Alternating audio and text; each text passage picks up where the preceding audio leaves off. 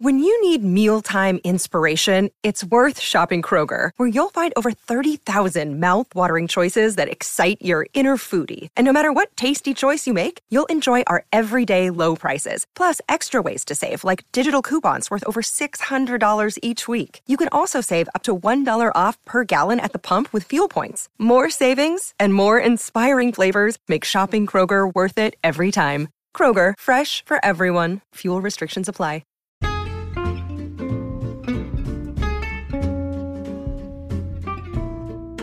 Hello, and welcome to It's a Fandom Thing. I'm your host, Erin Marlowe, and each week I'm joined by a panel of guests to discuss all things fandom and pop culture, primarily from a female perspective. You'll find everything from fanfic, to cosplay, to Schitt's Creek, to Supernatural, and everything in between. So put on your favorite piece of fandom merch, set aside that fanfic that you're writing about your OTP, and sit back and enjoy this week's episode.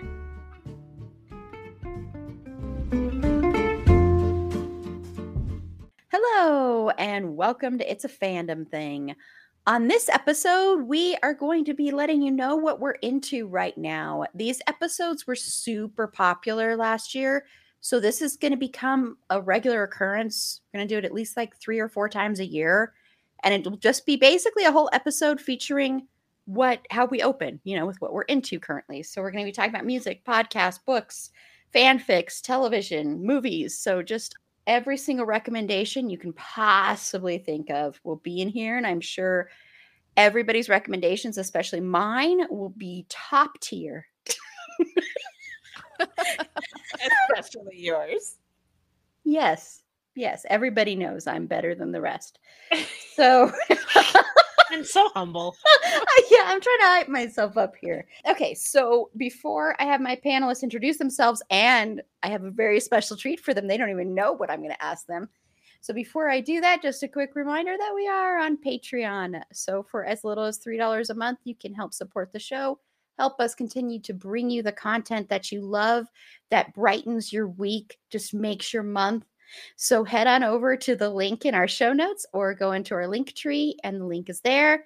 And for as little as $3 a month, you can do that and you get bonus content. Like, I swear, I promise, the bonus American Horror Story episode is coming your way. It's 3 hours, seasons 1 and 2. And pretty soon we're going to be talking about seasons 3 and 4. And you know what that means. If you're an American Horror Story fan, you know that means that that's the first one, season 4, featuring my lovely Finn Whitrock as the most obnoxious, horrible, evil man ever, but he's incredible in the performance, Dandy Mott. So we get to talk about a spoiled rich white man throwing tantrums through a whole season is what he does. But it's fun. So yeah, so that'll be fun. And of course, we've got a fanfic coming this summer as well. Okay, so Bex, the way we're going to start this is I want to know who your very first celebrity crush was, and I want to know your last celebrity crush. So like your most recent celebrity crush. Okay. First one is going to sound so generic, girl from the late 80s, early 90s, and it would have to be JTT. I was so worried you were going to say mine, but you didn't. You didn't say mine either. I'm so excited. Yeah. From the beginning of, what was that? The Home Improvement show. Yes. And all of that. Yeah. Yep. That was the beginning. And most recently as Timothy Olyphant. Oh my God. That's forever. Saw him in the Book of Boba Fett, and I was just like, you know what? Yeah, he can get it. Yeah. My husband now calls him your boy Timmy O. So yeah, and we are going to do eventually. We really are going to do this. We had come up with this during our 200th episode, featuring Carla and Meg, and Paula was on there too. We're going to do a battle of the Tim O's, but they're both going to win because they're both amazing with Timothy Oliphant and Timothy Omundson. So it's going to be a battle of the because Timothy Oliphant is a lifelong crush, and we're going to be talking about Deadwood and Justified later this year too. And that's the thing is like I hadn't really seen him in much. I think the first time I saw him, I know it's probably like I shouldn't confess this, but was in The Good Place. That's like where I first heard of him. So I'm like, but when I saw him in Book of Boba Fett, I was like, yep, yep. You didn't even see him in The Office? I know. Okay. One of my best friends is a huge Office fan, but you haven't watched that. Never That's watched it. No, but I am going to address part of why I didn't watch The Office a little bit later on. So, okay. Anyway, and I'm intrigued. So, Carla, who was your first and most recent? This is extremely hard. Okay. That's what she said. It's a classic. Okay. Just in case He-Man doesn't count because he can't really be a celebrity because he's an animated character. I'm gonna skip forward to Emilio Estevez, who was the first time that I was like really like, oh wow, I might be in love with this man. And okay, I was like 0% surprised. Yeah, I know. Everybody knows my love of Emilio, the Mighty Duckman. I swear to God. Absolutely. Fully support. Yes, I just loved him in everything, and I was obsessed with him in the Young Guns movies. I even had like mentally written out a movie in which I got to star with him, and it was like Billy the Kid supposedly dies, but he doesn't really die. He's hiding out, and I'm hiding out with him, and I'm like, like I said, 10 or 11 years old in real life. But imagining myself aged up so that it's not weird that I am hiding out with. But okay, so that's enough of it's still pretty fucking weird. That's amazing, though. It's going to be an amazing movie and potentially win a many awards. So I don't know why you're lacking the imagination. I'd watch it. Me too. Right? We should make it be a directorial debut. Yes, for sure. Because I'm totally sure that he would be so down to make a movie with me from a script that I wrote only in my head when I was, just into my 10s. And like my current, I can't think of anybody really that I'm super duper majorly in love with. I've been hurt so many times that I just kind of stay away from. Like to the point where I don't. She really has to protect herself now. Yes, I'm protecting my heart from your fictional crushes. So cruel about it, just like casually cruel about it. But potentially Dan Levy, with whom I have no chance. Not only because I never met him and never will, but many other factors. Oh God, those eyebrows. Oh yes, baby. But he's so talented, smart. He is clever as hell. He just seems to be bursting with brilliant ideas, and he is so incredibly beautiful. I love him. But I'll say Dan Levy, even though he's really my crush of like last year. But I don't really have one. He's so last year. He's so last year. So 2021, guys. Those eyebrows are forever, though. Those are timeless eyebrows. That's a good choice. And my sister just the other day, last Sunday, finished Schitt's Creek. So and she loves David and Patrick, and she loves the whole show. She was very much in love with that show. Yes, I was very excited that she watched that. So next, I've got to get my mom to watch that show. That's right. Yes, Mrs. Aaron's mom. You gotta watch it. You're gonna love it. Okay, well, I wasn't sure we were allowed to say her name in semi-public. Robin, you gotta watch it because it's so good. Take my word for it. I love you so much. Those were awesome. I knew it was Emilio. I knew it. And I love that little, thing you came up with there. Reminds me of me when I was young with my crushes too. So Meg, Okay, so I was gonna say Uncle Jesse from Full House, but then I remembered the reason why I had a crush on Uncle Jesse from Full House was because I actually, before having a crush on him, had a very not weird crush on Elvis when I was a kid. He was long I dead did too. before I was born. That did not stop my loving him, and then it just kind of transferred over to Uncle Jesse because Uncle Jesse had his like Elvis vibes. Because he did an Elvis impersonation. So was it just Uncle Jesse or is it John Stamos in general? I want to know that though too. I don't have like. I guess my first celebrity so Uncle Jesse was obviously the character, and it was more him than John Stamos. But like other than Elvis Presley, I was team Devon Sawa, less than JTT during Casper. the Tiger Beat. The Tiger, yeah, Casper. Can I keep you? Casper, My He's little awesome heart. too. I don't know if you follow him on Twitter, but he is Yeah. fucking hilarious. Yeah. Oh my god, I love him. My little heart when he was Casper, like, was just Twitter pated for this man. For this boy. This little child. That's true. Well, I mean, you were pretty young, so maybe to you he was a man. To me, he was a man. I think I was like 10 and he was 12, and that was like, whoa. Like he was maybe 13, and it was pretty scandalous. I did not write a movie about him. But it still felt very serious to me. And a current celebrity crush, I don't really have like crushes on celebrities. I'm more like thirst over characters than I do over celebrities.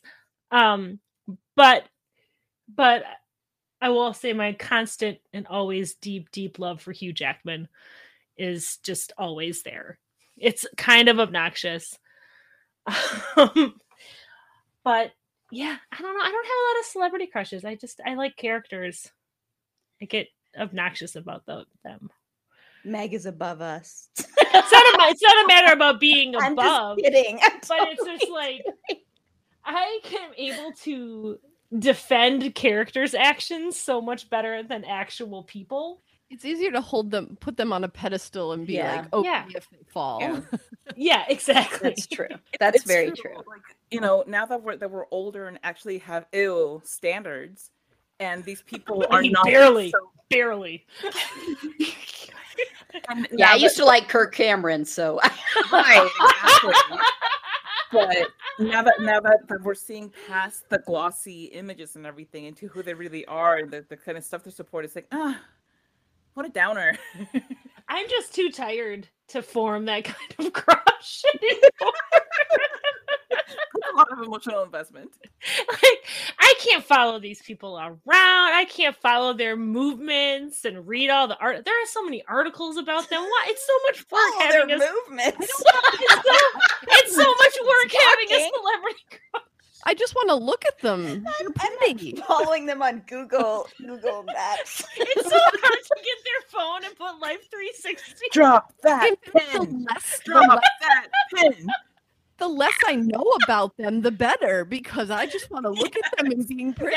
That's what social media has done, is it's ruined the ability to have a celebrity crush because Yes. now you know too much of their shit. That's You're like, exactly it. It's like now I have to like find out their inner thoughts, and some of them are incredibly vapid, and some of them are also just incredibly horrible. No, thank you. But some of them are amazing. Like Devon Sawa, he's Yes. he's so flippin' funny. Also, both the Timmos, they could both get it Yes. Yes. forever and always. Yes. Well, my first celebrity crush was Michael J. Fox. Because of family ties, and then of course Back to the Future, and I had like Teen Beat pictures up on my wall. Loved him so much, and I still really like him. I don't have a crush on him, but I still really like him, and he was so adorable. Alex Keaton, even though I would not like someone like that in real life, I loved him because of the way Michael J. Fox played that character. So he was amazing. And really quickly, before I say my current one, I want to say just a really funny thing about John Stamos really quickly. Now I'm scared. John, no. This is a funny, silly story. So years and years ago, I had this dream. Because it used to be every time I dream about someone famous, it was someone I did not care about, but was like, why am I dreaming about them? And I had a dream that John Stamos was my soulmate. I had that dream about Trent Reznor once too. So. That's amazing. Also awesome. Yes. So yeah. I mean, better if we gotta go with the Full House guys. I mean, better John Stamos than Dave Coulier. Yeah. Especially if you listen to what Alanis has to say. You ought to know. And then my current one is actually right now, it's my boyfriend, Bradley Cooper. Number one all-time favorite actor. Now, I have many like little crushes. It's a tier. Yes, it's a tier. Just like my best actor is a tier. So I have ones that are my forever ones. And Bradley Cooper is one of them. But right now it's a joke because of the whole Oscars thing that he was going to, supposed to be taking me. And I don't know. I should just give up, but Keep that spirit alive. Right? He heard about your marathon and he's probably like, God, she's gonna be too tired to go. She didn't invite me on the show.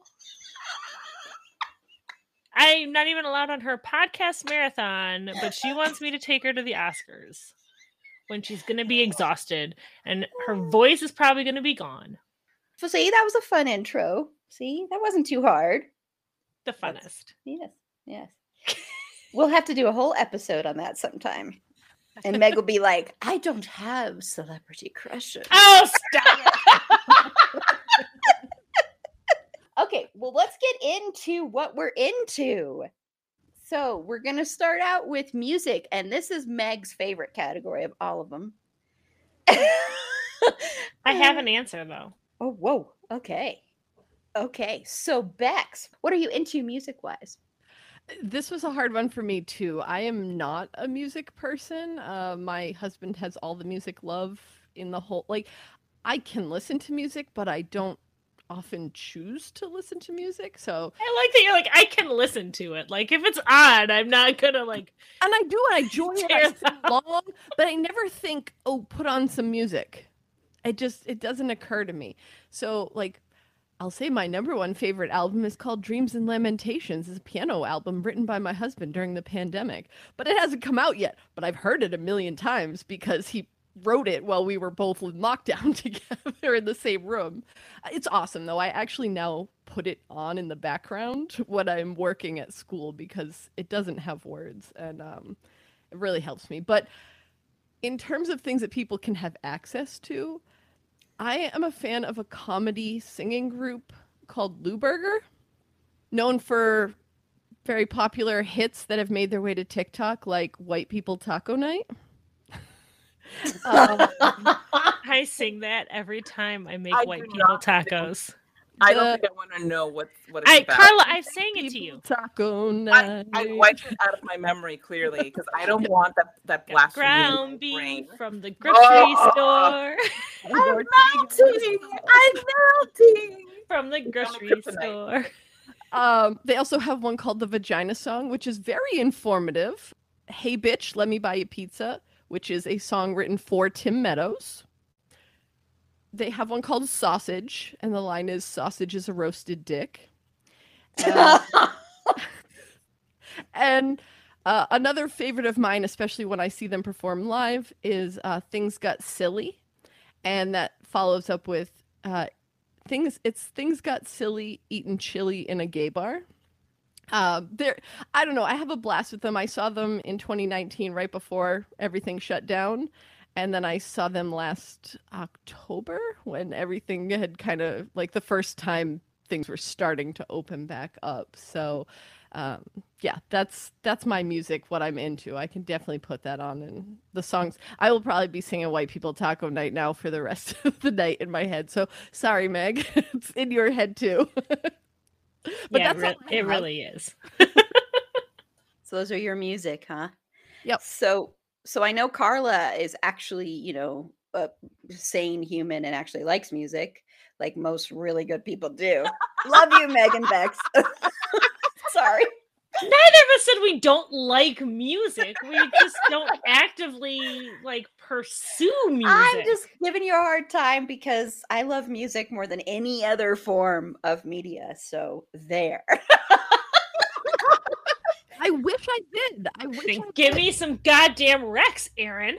I'm going to, but God, you no. probably won't even. But so Carla, Okay. I'm narrowing it down because I have so many.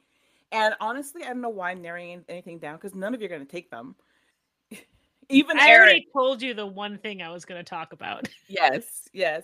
Okay, so I'm going to kick it off by saying that I've been listening to a lot of like cumbia and norteños and that kind of music style. And possibly right now my favorite band is Hechiceros Band. They are the music is great. It just keeps you moving and it's happy music for pretty much for the most part. It's just like happy, move your tushy music. And they have, okay, listen, okay, just bear with me a minute. People who don't speak Spanish and who aren't into this kind of music, just check it out. You might enjoy it. Like literally none of us are stopping you. Not you, not people you, listening. the listeners. They can't, Carla, they can't stop you. Don't skip forward. Just listen and maybe check it out because it's really so much fun. There's one that's possibly my favorite, Arremángala, Rempújala, and that one, it's just those two words over and over again, really, really fast. And it sounds really boring, but it's not. It's amazing. And you're going to come away thinking, how the hell did they do that? And I'm here to tell you, friend, I don't know, but it's a feat and a feast for the ears. Yeah, I went there. But I'm just going to throw out Salvador Sobral, who is, I believe he's Portuguese, and he actually won the Eurovision Song Contest in 2019. And he, just gorgeous voice. And he's actually on the soundtrack to the Eurovision movie, which as anybody knows, is one of my favorite things to watch on the planet. In no small part, because I know Aaron is shocked. Everybody here is shocked.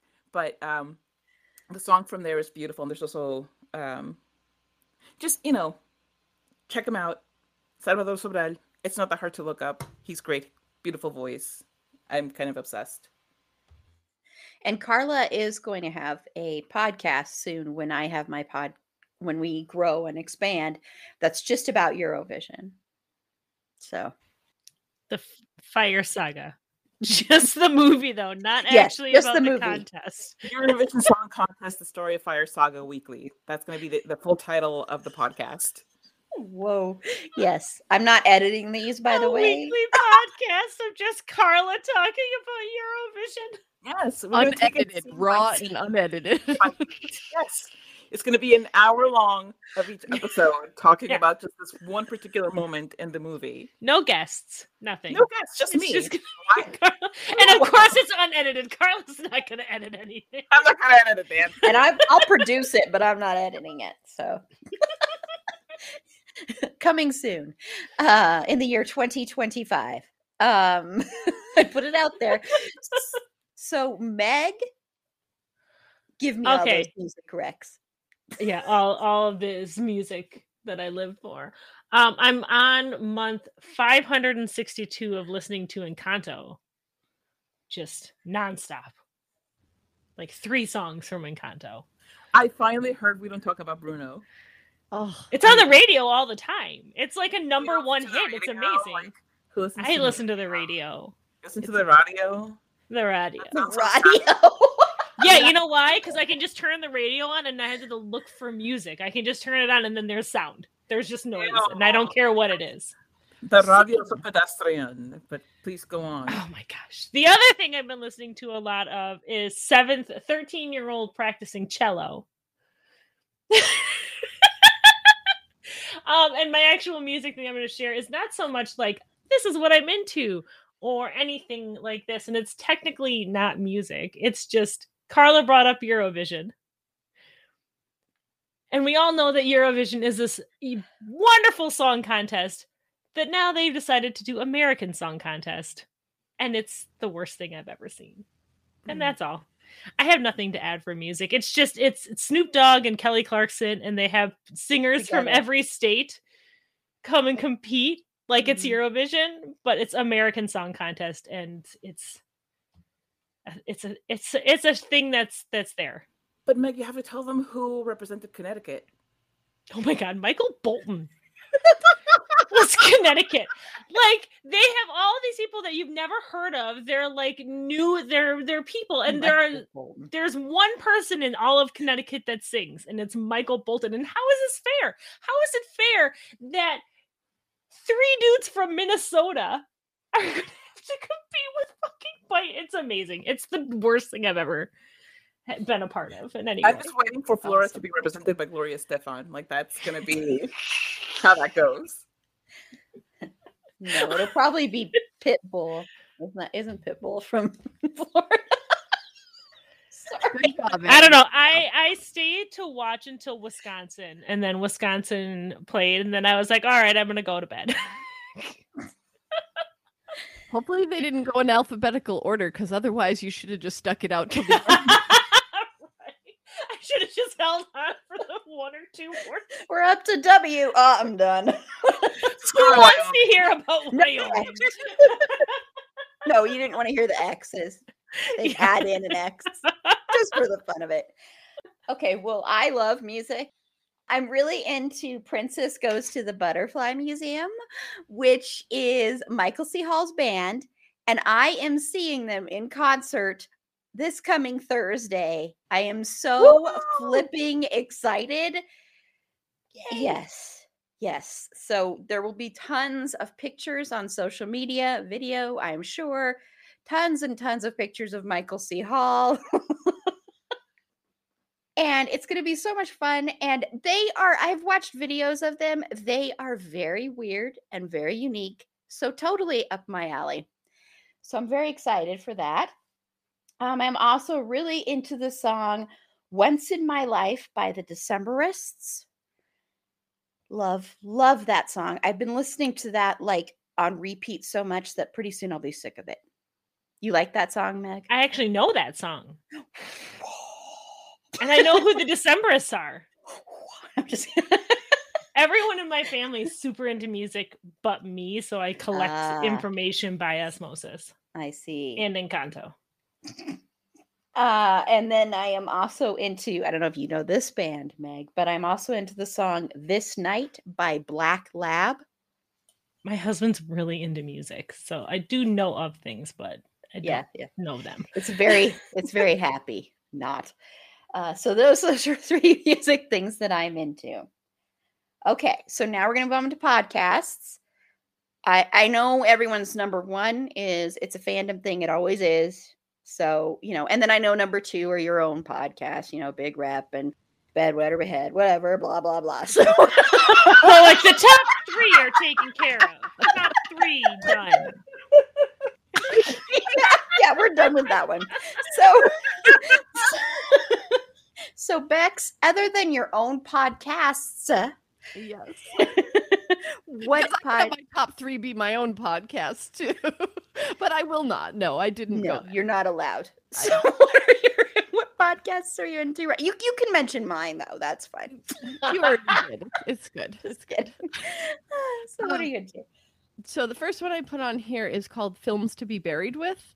It's hosted by Brett Goldstein, who is an actor on Ted Lasso. And yes, that's why I got into listening to it, but I kept listening because I really just like his approach to this. Basically, he interviews different celebrities and guests about different movie experiences in their life. He talks to them for a little bit and then he goes, oh, you know what? I forgot to tell you. You died and you went to heaven and, it's movie night in heaven and they want to know, like, what's the first movie you ever saw? This is how people want to know you.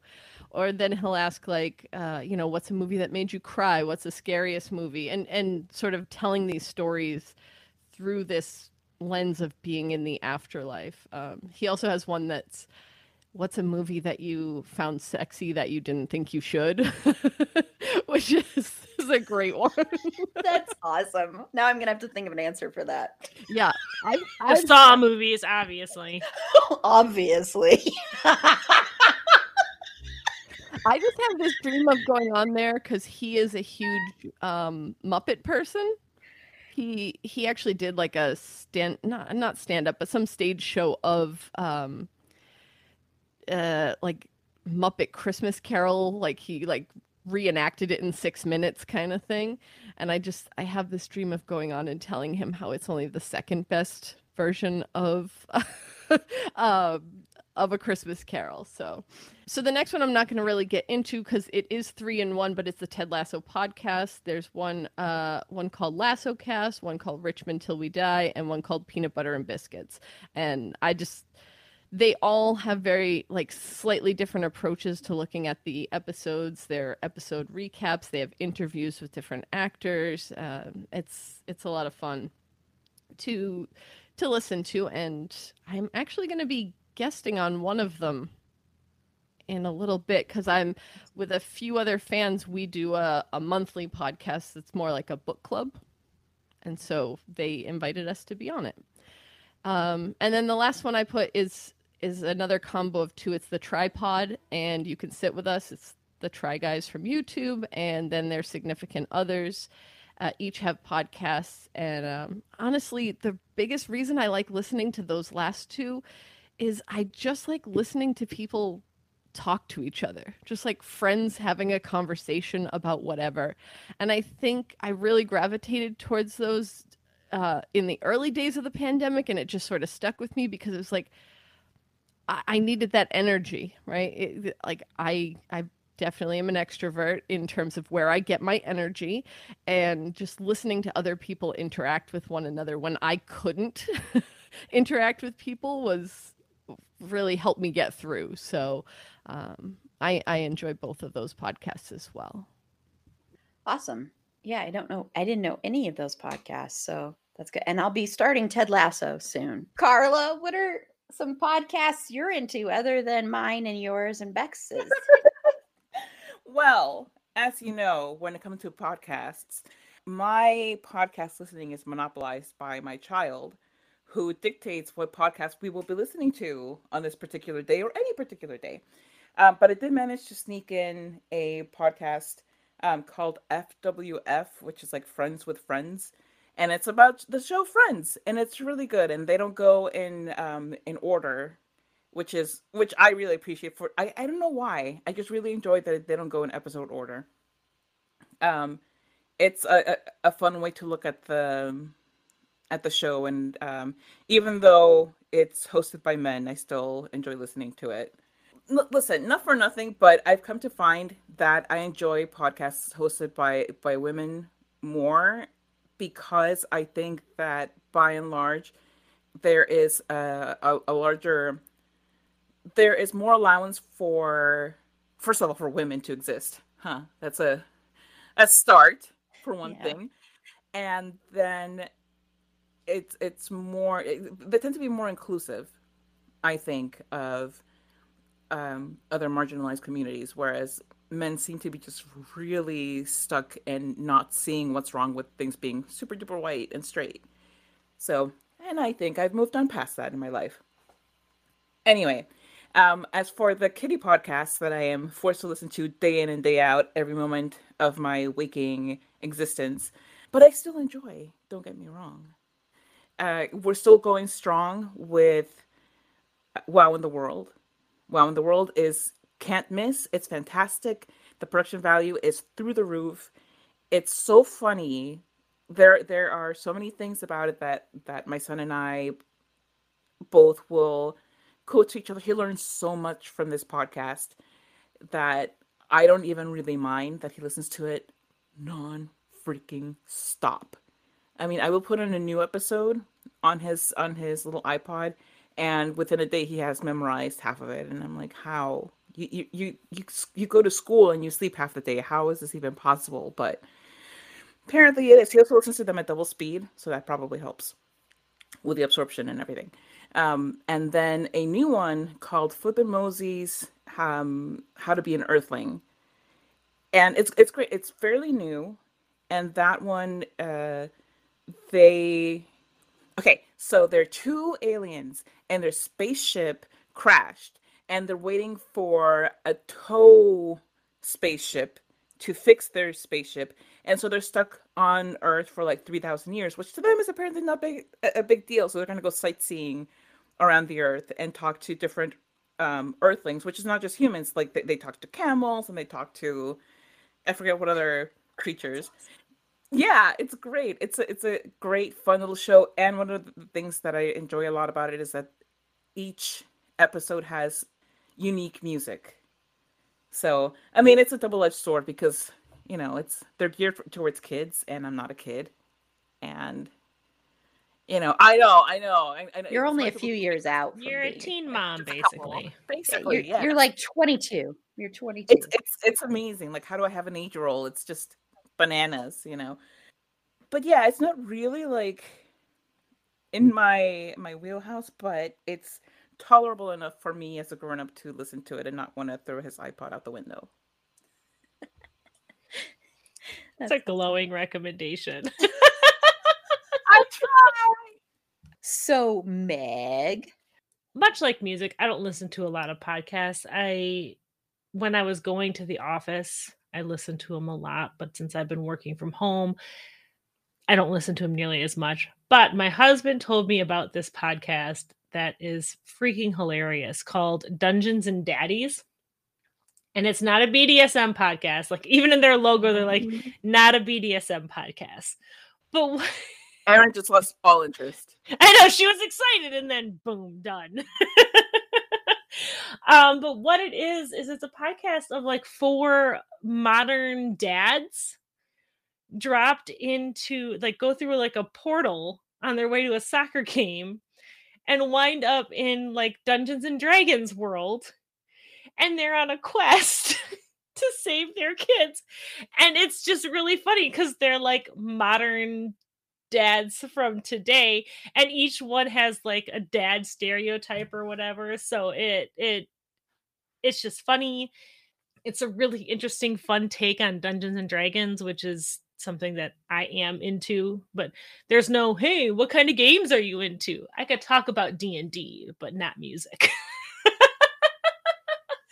But that is one that I haven't listened to. It's just really funny, and it's lighthearted. There is like, and they get like advantages, or they hurt each other with dad jokes. So if one of them makes a dad jokes, all the rest have to roll for psychic damage. And the person who tells it gets inspiration for later on in the game. And one of them is like, they're locked in prison and they find these gold runes that say, like, on a brick that say, I'm hungry, or these purple runes. And they say, I'm hungry. And one of the players is like, hi, hungry, I'm dad. And the DM is like, you've unlocked it. You found yourself. Like, it's just like everything I love in my life. Dad jokes, D&D, and just ridiculousness, and just people who are having a really, really good time and aren't ashamed of having so much fun doing something really, really silly. And I have to tell my husband about that one. Oh, he would love it. That sounds amazing. It's so funny. My husband will not shut up about it also. I actually do have a BDSM podcast, honestly. And it's also called Dungeons and Daddies. What a coincidence! But with a Z.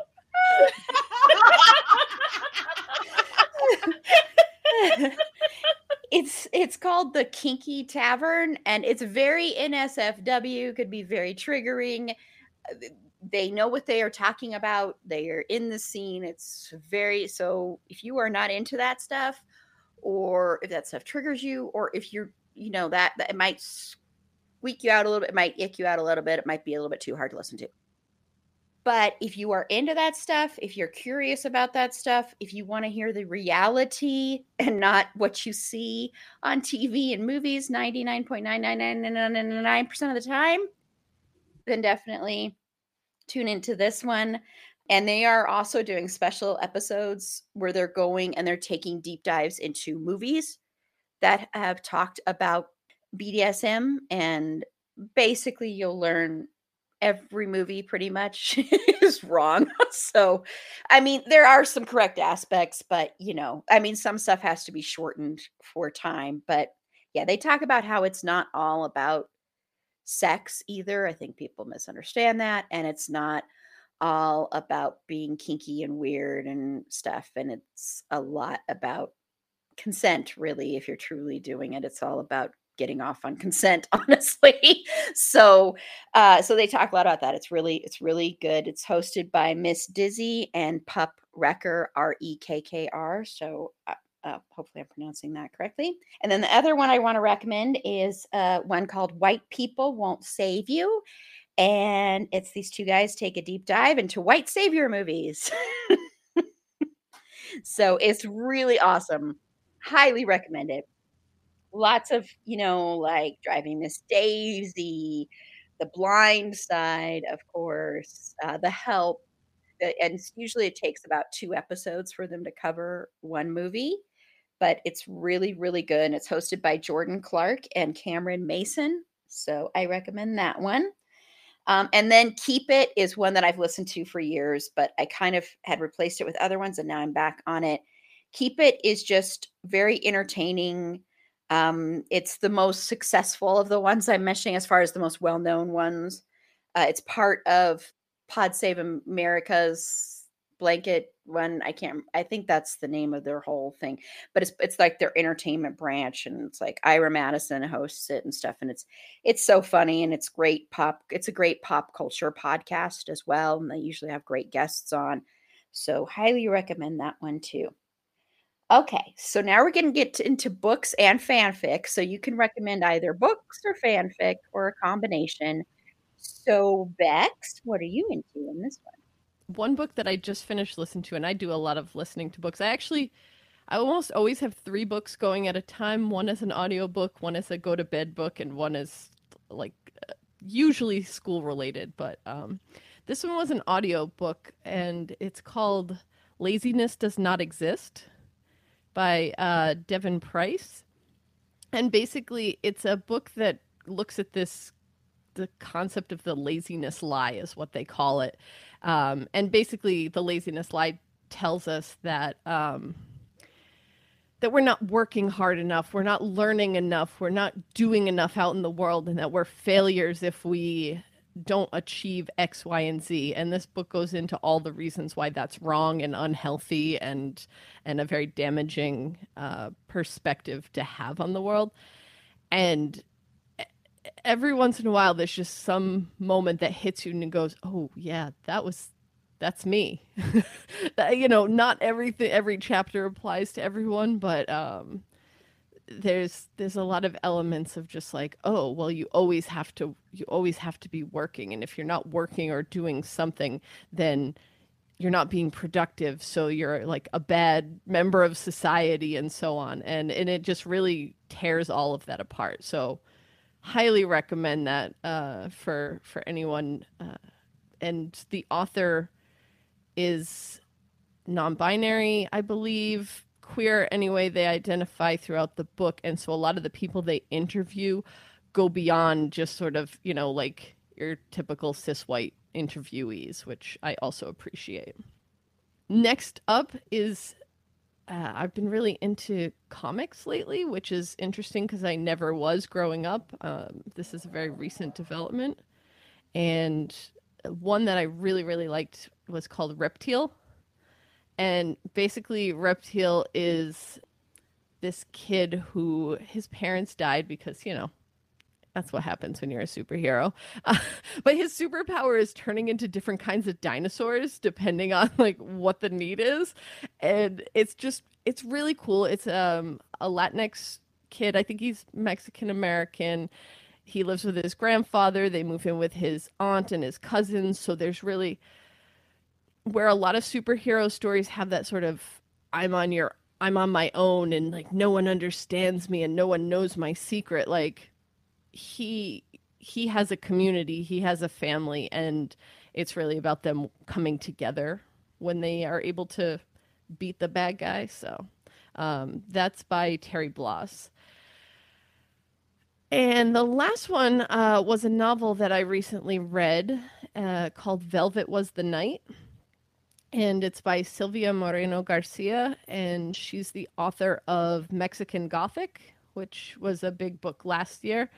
It's kind of a noir mystery-esque thing that takes place in 1970s Mexico, and it's very much centered around the student protests that were happening at that time.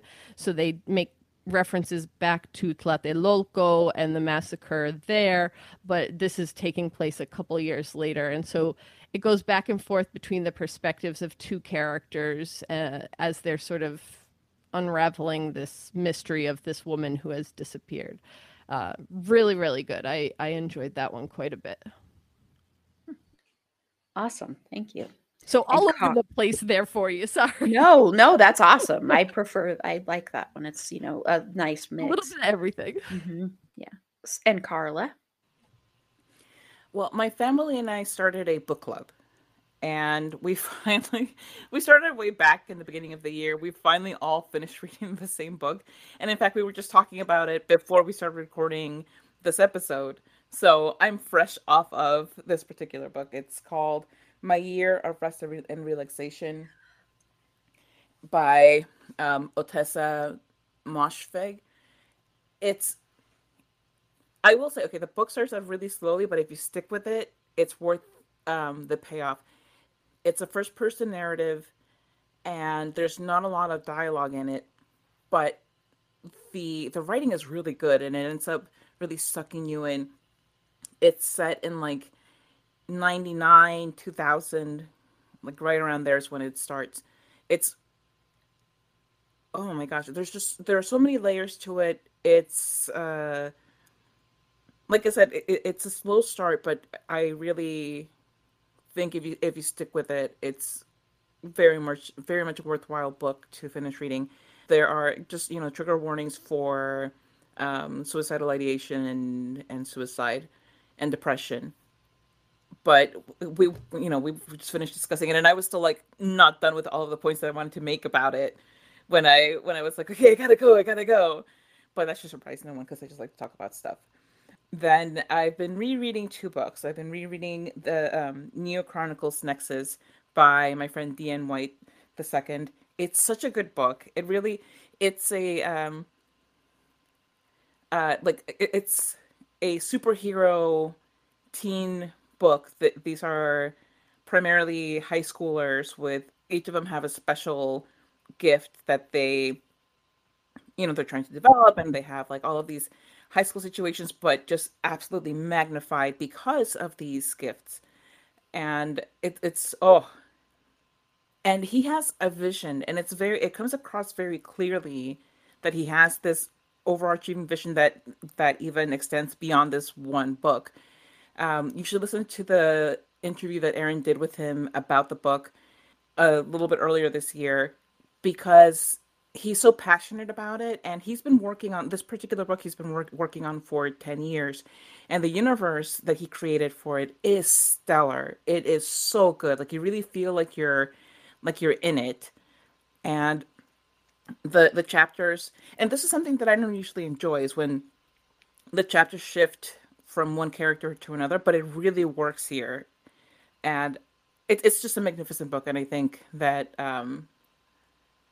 that you should give it a shot. I think right now it's available on Amazon, only on Amazon, but it's available on Kindle and in paperback format. And like I said, I'm rereading it, and I usually don't have time to read books, let alone reread them. So this is just me telling you, it's a damn good book. Yeah, and with the switching the chapters, I want to add, each chapter is written in the voice, like written in a different kind of style. So it's like one character's will be written in the way that they might speak, and the whole chapter will be written like that.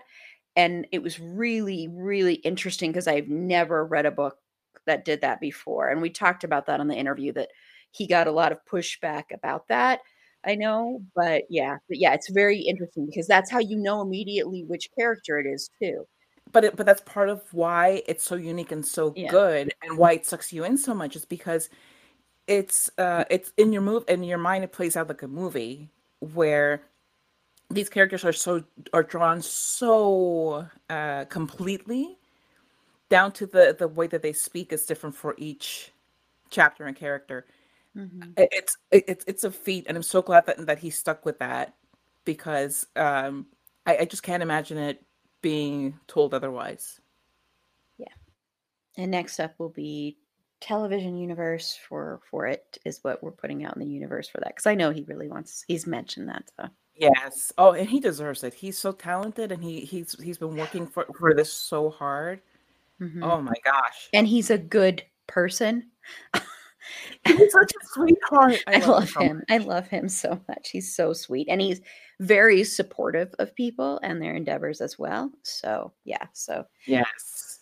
shout out to you if you end up listening to this. So we love you. Meg, what are you into? Oh God, it's gonna be so like there's gonna be a theme, you notice. And it's not nearly as anything like that. I am going through a major renovation of my house right now, so I'm full of stress. So I'm not trying to think too hard about stuff, if I'm being perfectly honest. So my things I'm into right now are very fluffy.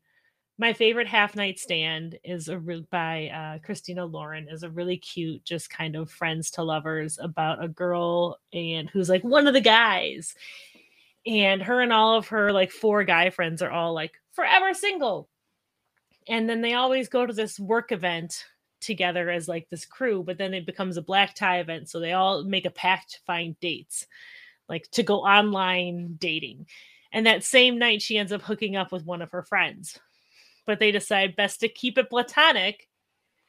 And she's having no luck in the dating on online dating. She's just getting dick pics, so she makes up a fake profile to be somebody else, and then she winds up accidentally catfishing the same friend. And it's a really fun, quick read. It's very light, and exactly kind of what I've been looking for. Another one I read recently. This is all such a theme. Now that I'm looking at it, I'm like, Jesus. Another one is called Accidental. They're all smut, you guys. I'm sorry, they're all smut. There's nothing wrong with that. But another one is Accidental Tryst, which is where like this like hippie chick, of course, like it's from two different perspectives, and the hippie chick and this really high powered business guy or whatever accidentally switch phones at the airport. And there's a lot of like stretching you have to do to believe that they wouldn't just go to the store to switch to get a new phone. But she works it out, and then they like, one looks like a serial dater, the other one looks like a crazy person, and then they wind up just texting each other and hooking up and stuff like that. I'm such a dork. And I also finally, after forgetting what it was and then losing my mind, finally started reading the Bare Knuckle Bastards series, which were recommended to me on our Regency podcast episode. And they're just Regency romance, because I'm a sucker for that. And I mean, that's enemies to lovers, forced, like it's the usual stuff, and I just it's just what I need these days. Have you read the Charm Initiative then?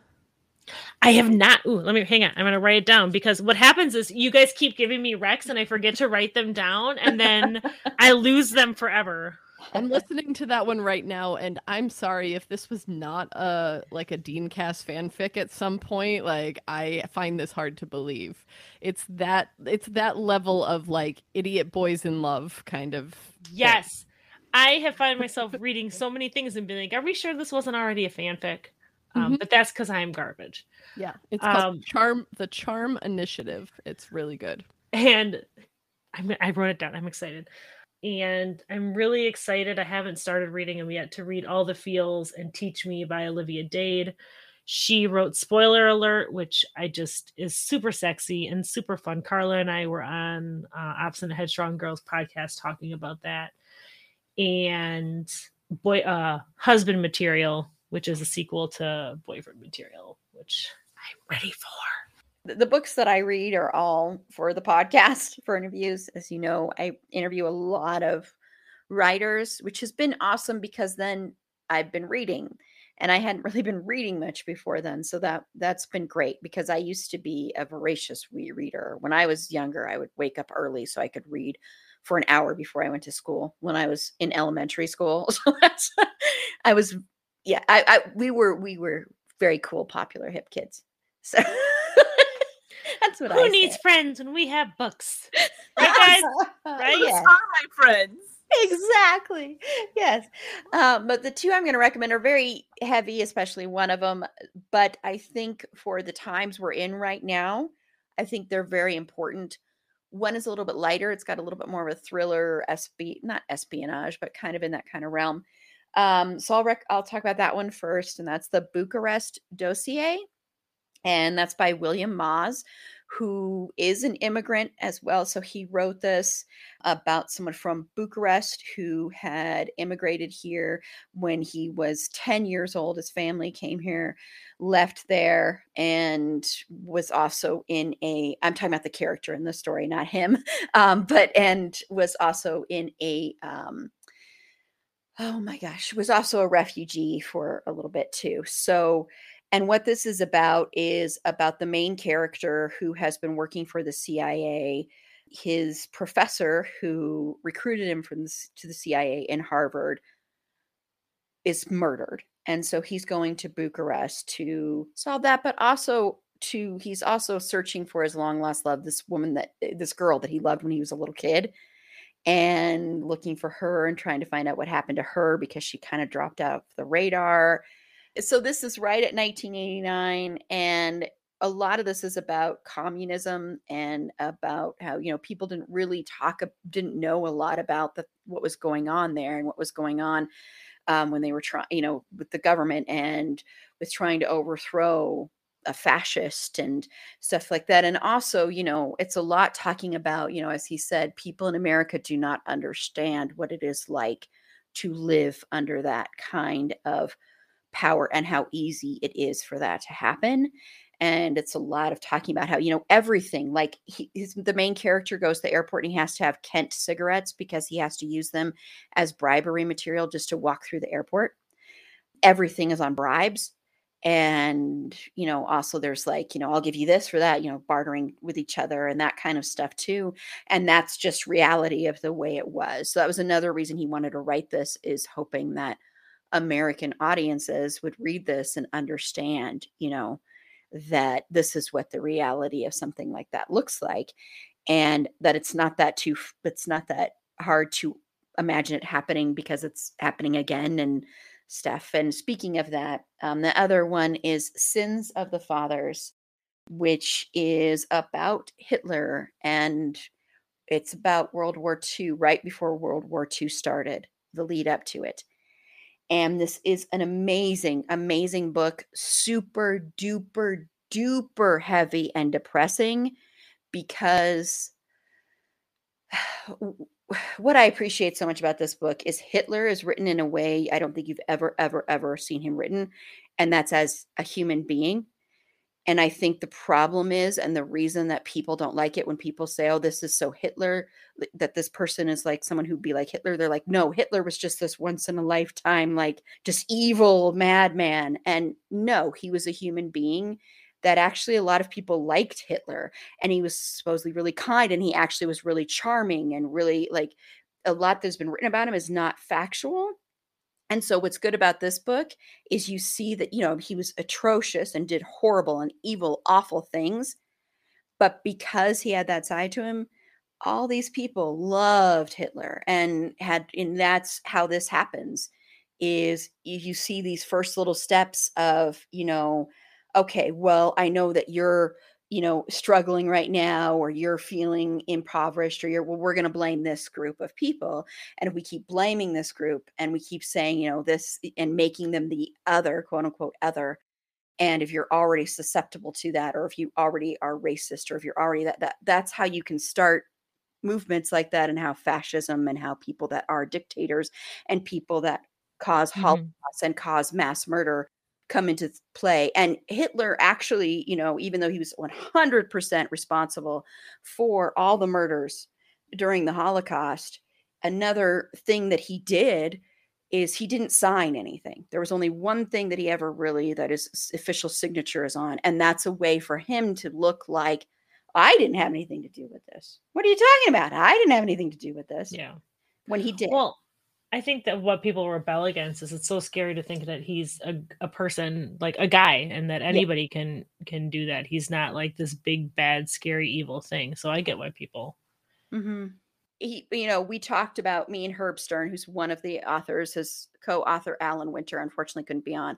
But one thing we talked about is, you know, how it starts with small things. And he said it starts with small things when you don't let someone into a club because of their religion, you know, because of their sexual orientation, because of those little things that you think don't mean anything.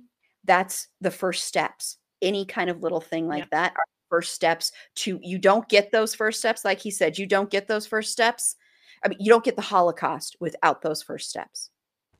Oh, and so it's very important because, you know, he's, what he said also is Putin is totally taking a page out of Hitler's notebook. That was a fantastic interview, Erin. I really appreciated that one, even having not read the book, just listening to that dynamic. So if all y'all are listening and you missed that episode for some reason, go back and check it out. It was really good.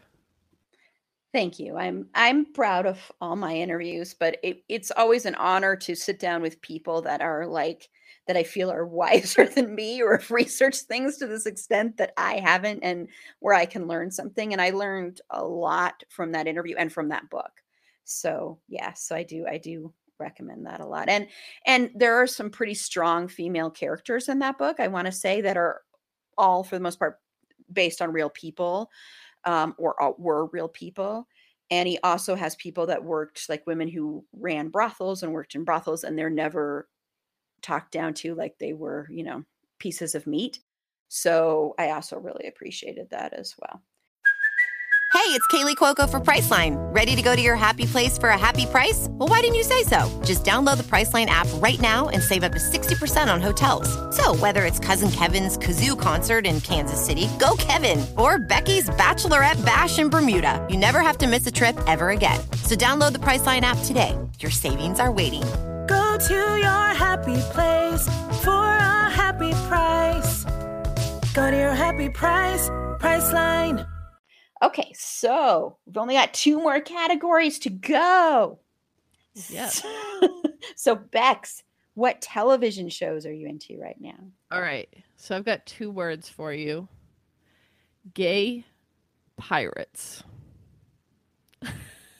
I just started watching this today and I'm already like 4 episodes in. It's called Our Flag Means Death. And it's Taika Waititi as Blackbeard and Rhys Darby as, was it Stede Bonnet?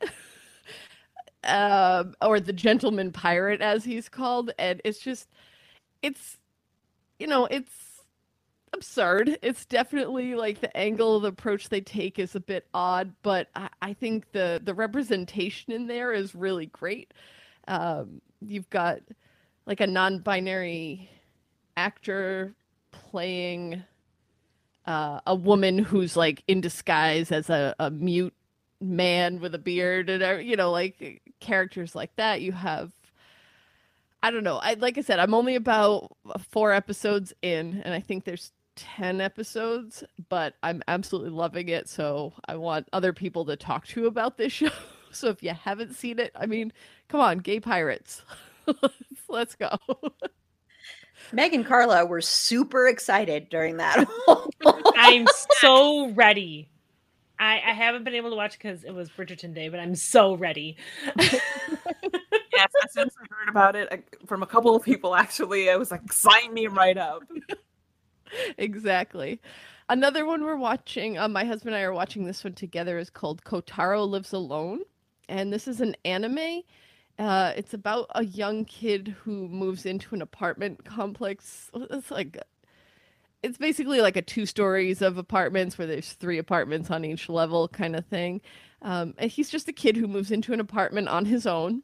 and he like befriends the neighbors, and they're like, wait, you're a kid who lives alone, what's happening? It's really pure, very enjoyable, and probably the first actual anime that I have sat down to watch. Then the third one I'm gonna say is Abbott Elementary with Quinta Brunson and Tyler James Williams, and they're teachers in this public elementary school in Philadelphia. And this is where I said I was going to bring up The Office, because I don't really like mockumentary style shows. But this show is just, I don't know what it is. I'm really into these pure shows lately, like these heartwarming shows. And it just is. It's so refreshing. And having been, I mean, I wasn't an elementary school teacher, because praise to those people, kudos. And I could teach high school and above. That's where I draw the line. But little kids, they're scary. But that, having been a public school teacher, not in Philadelphia, but just like in general, you can relate to a lot of these things and the dynamic. Obviously, some of it's over the top, like teachers don't really do X, Y, and Z, but there's definitely a lot of relatable stuff. And I would have said Ted Lasso, but we're going to do a whole episode on that at the end of April, or May, whatever. May will be when it'll be released. Yeah. But yeah. So I'll leave that one off. But those are my other three that I've really been into lately. Awesome. And Carla? I'm glad you asked. I have. You asked me specifically and nobody else. Listen, okay. She just happens to have a list. I do happen to have a list. It's quite long, but I will keep it to 3 as per my contract, which is not a real contract. I just like saying that because I should make a contract. Yep, that's going to happen now. I hate to tell you this, but probably like some people will take some liberties with the contract. Me. So the first show that I'm going to mention is What We Do in the Shadows, which was recommended to me by Meg. And my sister also recommended it at some point, and I forgot about it until I was talking to her about this great show that I've been watching. And she's like, I told you about that show. And I'm like, oh, I'm watching it now, though.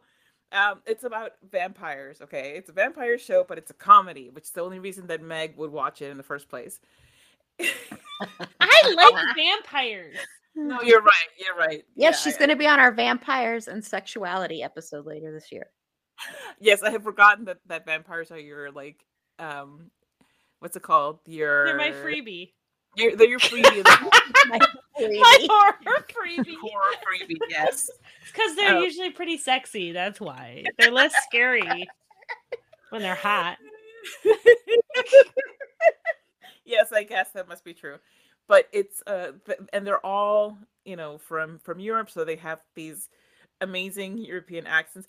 But they're all very old, and they apparently don't get out much and don't watch much TV or read anything on the internet. So they are just so clueless about the world around them. And they have a familiar named Guillermo, and he is the glue that keeps everything running, because without him, they would just explode in their coffins. I don't know.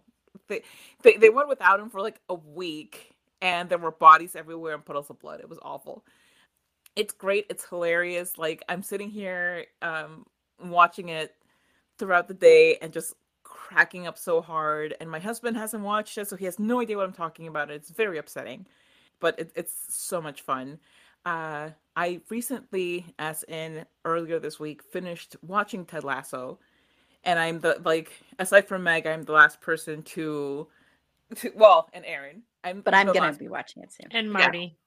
There you go. Okay, so there are four people. I get it. There are a lot of people who haven't watched Ted Lasso. Okay, I get it. Thank you. But I did recently finish it, and it's such a good show. I really enjoyed it. There are some characters that I think I love, like, pretty much all of the characters. I did have an issue with the handling of one of the characters towards the end of this past season, Nate. And I read a really excellent article about that, which I tweeted. And I mean, I finished watching the season, and I was like, I don't know about how they handle this, and I read about it, and I was like, okay, it hits all the points that my mind was kind of struggling with. But even with that, it's still an excellent show. The casting is fantastic. The writing and the acting are very tight.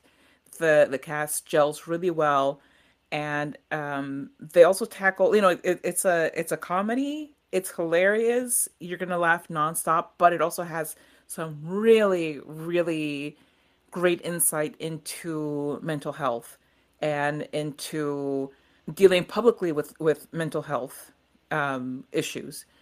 There's another character that, okay, whatever. I'm not gonna get into that because I have another thing about another character that I was like, I don't know that I like the handling of this, but this is not the Ted Lasso episode, and I'm not on the Ted Lasso episode, so I would just bombard you about this in the comments instead when you're doing the Ted Lasso episode. I can't wait.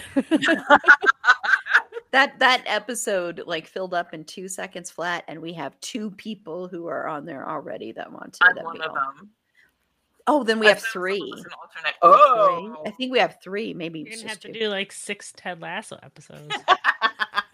It's If you like Carla on there, you're gonna have to do 6. Yeah, I think Aaron's gonna just close me out of that one. Suddenly, somebody drops out and it's like, oh no, Carla's name got deleted. And then the last show that I'll mention is Bust Down on HBO Max. It is so funny. It is so good. I watched it on a whim because I had run out of TV and it was right there. It's a great show about the staff working in a casino, and it takes a lot of topics that shouldn't be funny and makes them really, really funny.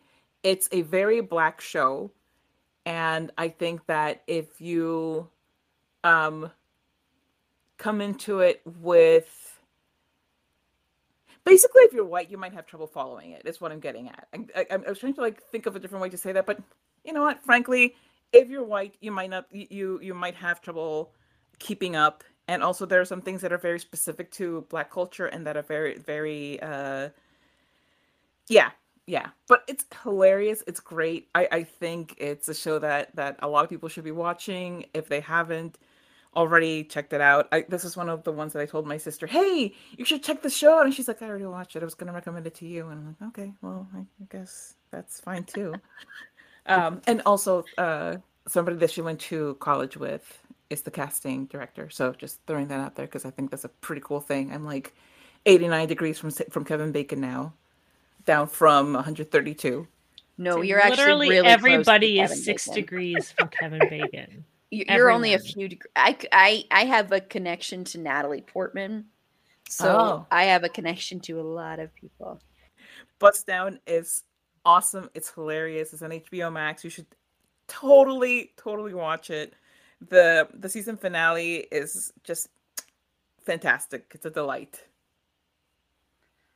Awesome. Thank you. Yes, and I've got to go back and finish What We Do in the Shadows because I started it and then all this podcast prep took over because it is totally my thing, and it made me think sometime we're gonna have to do a vampire month. Maybe we'll do that next year, and Meg will be on those. All of them. I'll be on all of them except the scary ones. Except this. So when we talk about Fright Night, you won't be on Fright Night. I won't be on Fright Night. I'll talk about Buffy, even the and Colin I'll talk about Farrell True one? Blood, and I'll talk about What We Do in the Shadows. Not even I'll the take- Colin Farrell. I'll one? take the funny vampires and the sexy vampires. You guys, Colin Farrell. Colin Farrell as a vampire is sexy as hell, but he's scary. but he's sexy as hell. So basically, January will be the Carla as co-host month, and then whatever month is a vampire month will be Meg as most February for Except for the Valentine's. Yes, nothing says Valentine's like vampire episodes. Yeah, this is the portion where I am made a liar of my own words about not having time for stuff. Okay, so I already mentioned it's Bridgerton Day today, and I'm not going to say anything about it except I really, really love season 2. I get people bitching that there's not as much sex in Bridgerton season 2 as there was in season 1, but it's still super sexy and it's amazing. And I'm still firmly in love with Anthony Bridgerton, and that will never change.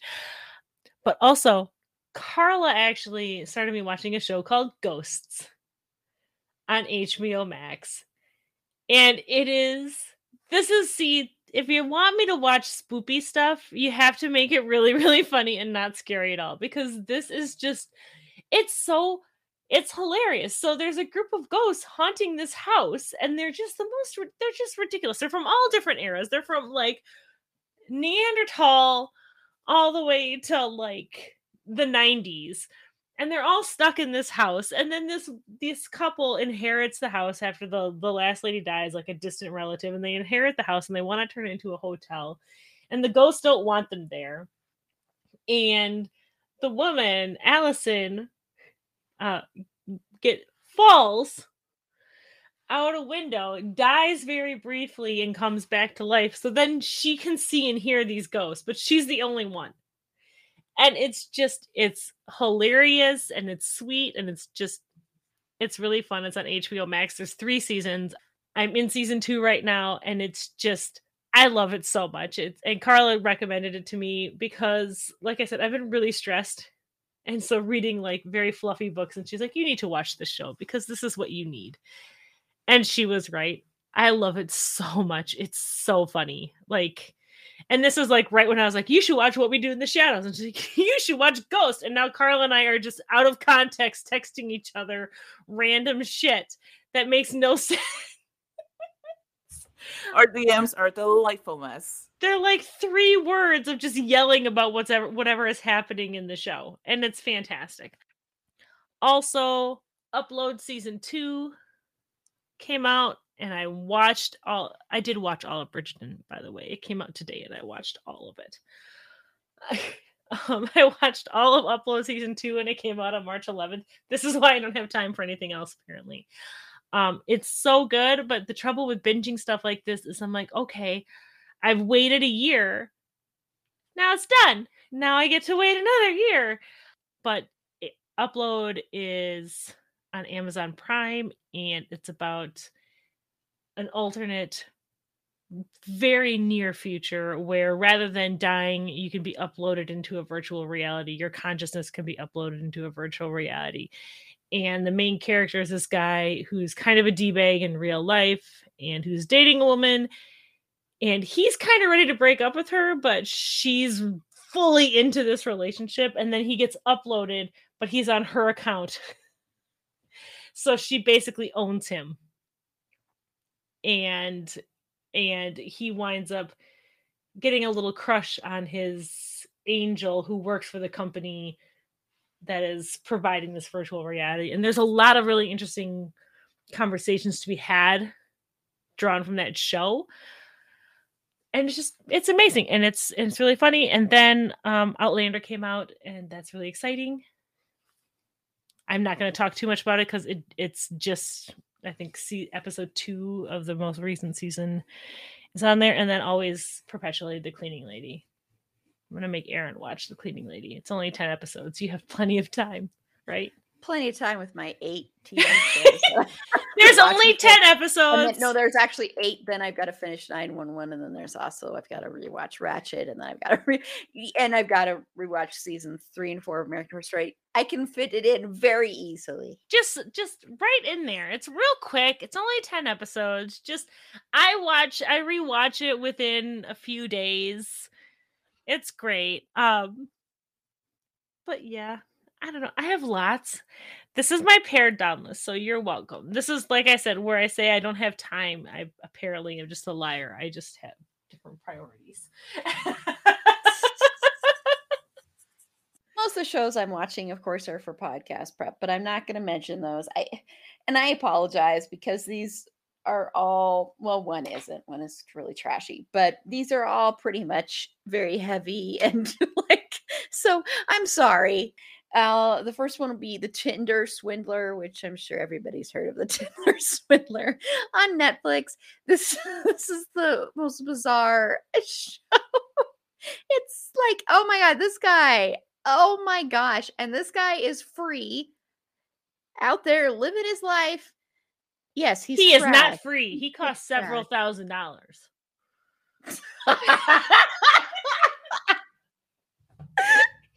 free. But it's infuriating because nothing has happened to him and he's out there giving his side and all this crap. He's such a piece of shit. So it's not like, it's light, but it's also really pisses you off. So everyone, I think, already knows about that. I briefly mentioned this also on our Oscar episode, but I'm going to bring it up again. The documentary, it's a two-parter on HBO Max called Phoenix Rising. It's all about Evan Rachel Wood and the disgusting, inhuman, horrible, awful scum of the earth known as Marilyn Manson, who is one of the worst human beings to ever be born. Now, that's all I'm going to say. If you watch this and you don't believe her and all his other victims, and you still think he is a good person and you take his side, I just can't, because the cruelty that he put her through and a bunch of other women through, he put one of his male assistants, who was one of the few men in his inner circle to actually come forward through, all this, just horrendous. So it's very triggering if you've ever been in any kind of abusive situation, any kind of sexual assault, any kind of sexual harassment, anything like that. It'll be triggering for you when they have warnings. It's very heavy. I still have not finished the second part because it's so flippin' heavy, but I think it's very important. And I think it's very important to look at the way that the music industry coddles people like this, who are complete evil monsters. They're just monsters, and they're human, but they're do monstrous acts. And the way also, of course, with white men and how forgiving all these fans, and how his fans are like, they describe him like a almost cult-like, and the threats they have gone out there and the way they are talking about Evan Rachel Wood is despicable. So it took a lot of bravery and a lot of guts to come forward with what she was put through. So I recommend that. But like I said, heed the warnings. And then total trash, but I decided to give that show Love is Blind a shot. I love it. It's so bad. I don't even care. It's awful. Delicious. It is so awful. I did not see this coming, and I am so here for this. I'm so excited. I did not expect those words to come out of your mouth. And clearly, this is not a live or anything, but I just nearly melted out of my chair out of excitement because, Aaron, we're going to talk because no one else will talk to me about this goddamn show. It's so bad, but it's so bad. It's so good. It's so delicious. I have my life together. I'm so grateful when I watch these people.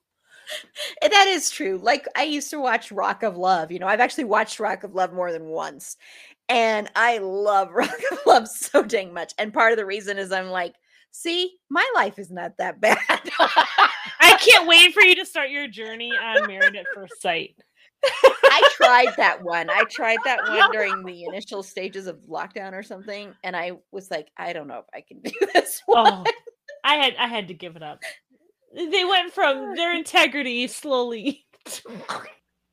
Someday we'll have to talk about reality shows. I had that on the schedule like our first year or something, and I took it off. But someday we'll have to talk about them because I think it's just a fad. I remember it's thinking that. I remember thinking that when they first started and being like, it's just a phase, right? Like no one wants to watch this. I was wrong. I was incorrect. But yeah, so I wanted to end on a lighter side since I was recommending some heavy things. Okay, now we're going to talk about movies, our final category. It's the final category. What I always sing to Fergie when I take her for final potty time, of the evening, I say, it's the final pee time. And she looks at me like, what the hell is wrong with you? The things we do for our animals. Well, I think I do it more for myself with that one because she's not amused or anything. It's the final pee time. So Bex, movies. All right. Movies, yes. Well, I finally got to see Spider-Man No Way Home. I know I was probably the last person on earth to see No, that I movie. haven't seen it. But the plan was we were supposed to see it at Christmas with my family. We have a tradition the day after Christmas. My dad and my brothers and all that, we go out and see a movie. And so we had planned to see this movie as part of it. And then my husband got COVID and we didn't travel. And so we never got around to seeing it. And I was like, wait, let's see if it's, I think I was looking at the movie theater for something else. And then I saw it was still playing. I'm like, oh, we should go. So, I had all the spoilers. I knew them by then, which is unfortunate. But I won't give them because, if anybody does want to see it and has managed to avoid it, that's awesome. But I still loved it. And there was one little shout out in there. He as a character was not there, but there's definitely a reference to there's got to be a black Spider-Man out there somewhere. And I was like, Miles Morales, why are you not in this film? But we're getting 2 new Spider-Verse films, and I am so excited for that. So excited. I love Into the Spider-Verse. I'm actually recording a podcast episode on Miles Morales on Monday for my Latinx Visions podcast, and I'm very excited about it. We're talking about the comic, the movie, the graphic novel, and the video game. We're just like going all into the art of Spider-Man. So, very, very excited for that. And then the last 2 that I picked have a connection. So the first one is Free Man. My parents got us the DVD of that for Christmas, or the Blu-ray. Wait, Free Guy or Free Man? No, Free Guy. Free Guy. Okay. Thank you. Sorry. I don't know why I said Free Man. Free Guy. Free Man is a more in-depth exploration. It's more existential and darker in tone. Free Guy is a lighthearted good time. Yes, you know how there's a porno version of everything? There's also a mumblecore version of everything. This is actually Rule 37.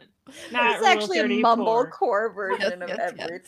Free Guy. That's what I meant.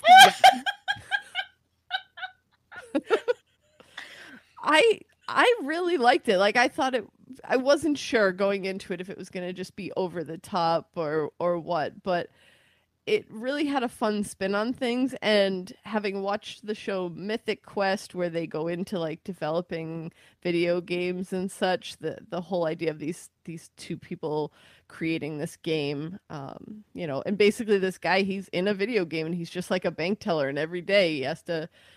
It's not a spoiler, Meg. It's not. It's part of the main premise. He goes into a bank every day and like people are playing this video game and it's like a shooting game. And so they're just like, oh, another bank robbery. Okay. Gotta like lay here and bullets are flying over our heads. But little by little, more starts to happen with him in that world. And the second one, the connection here is Ryan Reynolds, because I was just going to ask you, does he chop wood in either one of these? I don't think She does. I don't think. I don't know the reference. I'm sorry. No wonder I haven't seen this movie yet. The other one is The Atom Project, which was really cute. It's a time travel movie where he comes back into the year 2022 and meets his 12-year-old self, and they have to do some things to change the world and save the world and save the future. So, I don't know. Ryan Reynolds is like, I think he deserves a little more credit than he gets in terms of his acting abilities sometimes. So I have a recent appreciation for him. I mean, I always liked him in Deadpool, but like taking it beyond that, I think he can do a lot of different things. So he's a fantastic actor. I don't think people realize what a great actor he is. And his online relationship with his wife is hysterical. Like, they have the funniest rapport online. So I love it. Yeah, he's watch the movie Buried. Have anyone ever seen Buried? Where he's buried alive and it's basically just him the whole movie. It's really good. It's totally Meg's cup of tea. Does he get naked? No, unfortunately, no, not. Wow. But in Good the night, remake guys. of It was fun. Amityville, he chops some wood, and he looks pretty damn good chopping some wood. I mean, I'll watch for that. That's I that's feel like the first thing I saw Ryan Reynolds in is Murder by Numbers. Murder by Numbers. He No, wasn't not in Murder by- Numbers. That's Wasn't he you're with thinking of Sandra Ryan Bullock? Gosling. That's Ryan Oh, Gosling. I am. It's the other Ryan. I do that all the time, and I'm like, they look the same, and my husband's like, they don't look They anything. don't look no, the same. They don't look anything alike. They're And the I normally same. would not make this grievous transgression, but I woke up at 3:30 this morning. No, I Me- always do. And I also, always do. I've had a really bad time with names this week. Well, they're both Ryans, so they're both. Yes. I don't know. Really They're- bad time. I can't say names. I What can't the- remember them. And they were both in movies with Sandra Bullock. Ryan Gosling dated Sandra Bullock. I feel didn't Ryan Reynolds also date Sandra Bullock? No. So Carla, give me your movies. Well, first of all, I want to say that the first time I saw Ryan Reynolds was in Two Guys and Girls in a Pizza Place, because I think that is very important information that I have repeated several times in this podcast. I saw him in Sinbad's Shazam. That movie does not exist. Horrible error. That's the first time I saw Ryan Reynolds. He was a child actor in Shazam. Which doesn't exist, remember? Lies. Another thing is that I forgot to mention in the music section, Los Fabulosos Cadillacs. Great band. Check them out. Anyway, so the movie thing, right? Okay, so Cracks Knuckles, here we go. I'm also going to mention the Spider-Man movie, No Way Home. I watched it. I, too, am among the last few people on the planet who wanted to see the movie who had not seen the movie. Yeah, I'm talking about people, again, who were, like, desperate to see the movie, Meg. Like, don't point at yourself. You're not exactly desperate to see it. That's the thing. People always say, "Oh, I didn't see it," but I'm like, "But are you going?" About me. I very much wanted to see it. My whole family went without me. That's Bastards. right. Yeah. Right. I Yeah, wanted well- to see it very much. I can't remember what was going on, but I couldn't go see it. And I'll You're shut right. up because it's your turn. And I'm going to not interrupt. Is it because that shirt doesn't stretch enough for you to shoot yourself? It does. So proud of you. Okay, I will so, always make room for shirting myself. Spider-Man No Way Home. It's it's a brilliant closure to a trilogy, even though there are probably going to be like 30 more Spider-Man movies starring Tom Holland, because he really is a fantastic Spider-Man, and his chemistry with Zendaya is just amazing. And let's milk it for all it's worth. You know, celebrity romances. Sometimes they don't last. Let's hope that these two do. Don't long give as me they're that look, making Megan. I'm not movies. cursing them. Yes, exactly. As long as they're making movies, it's Bite fine. your tongue. I won't. True I've done love. that enough already earlier this week. Did you see them and on Lip also- Sync Battle?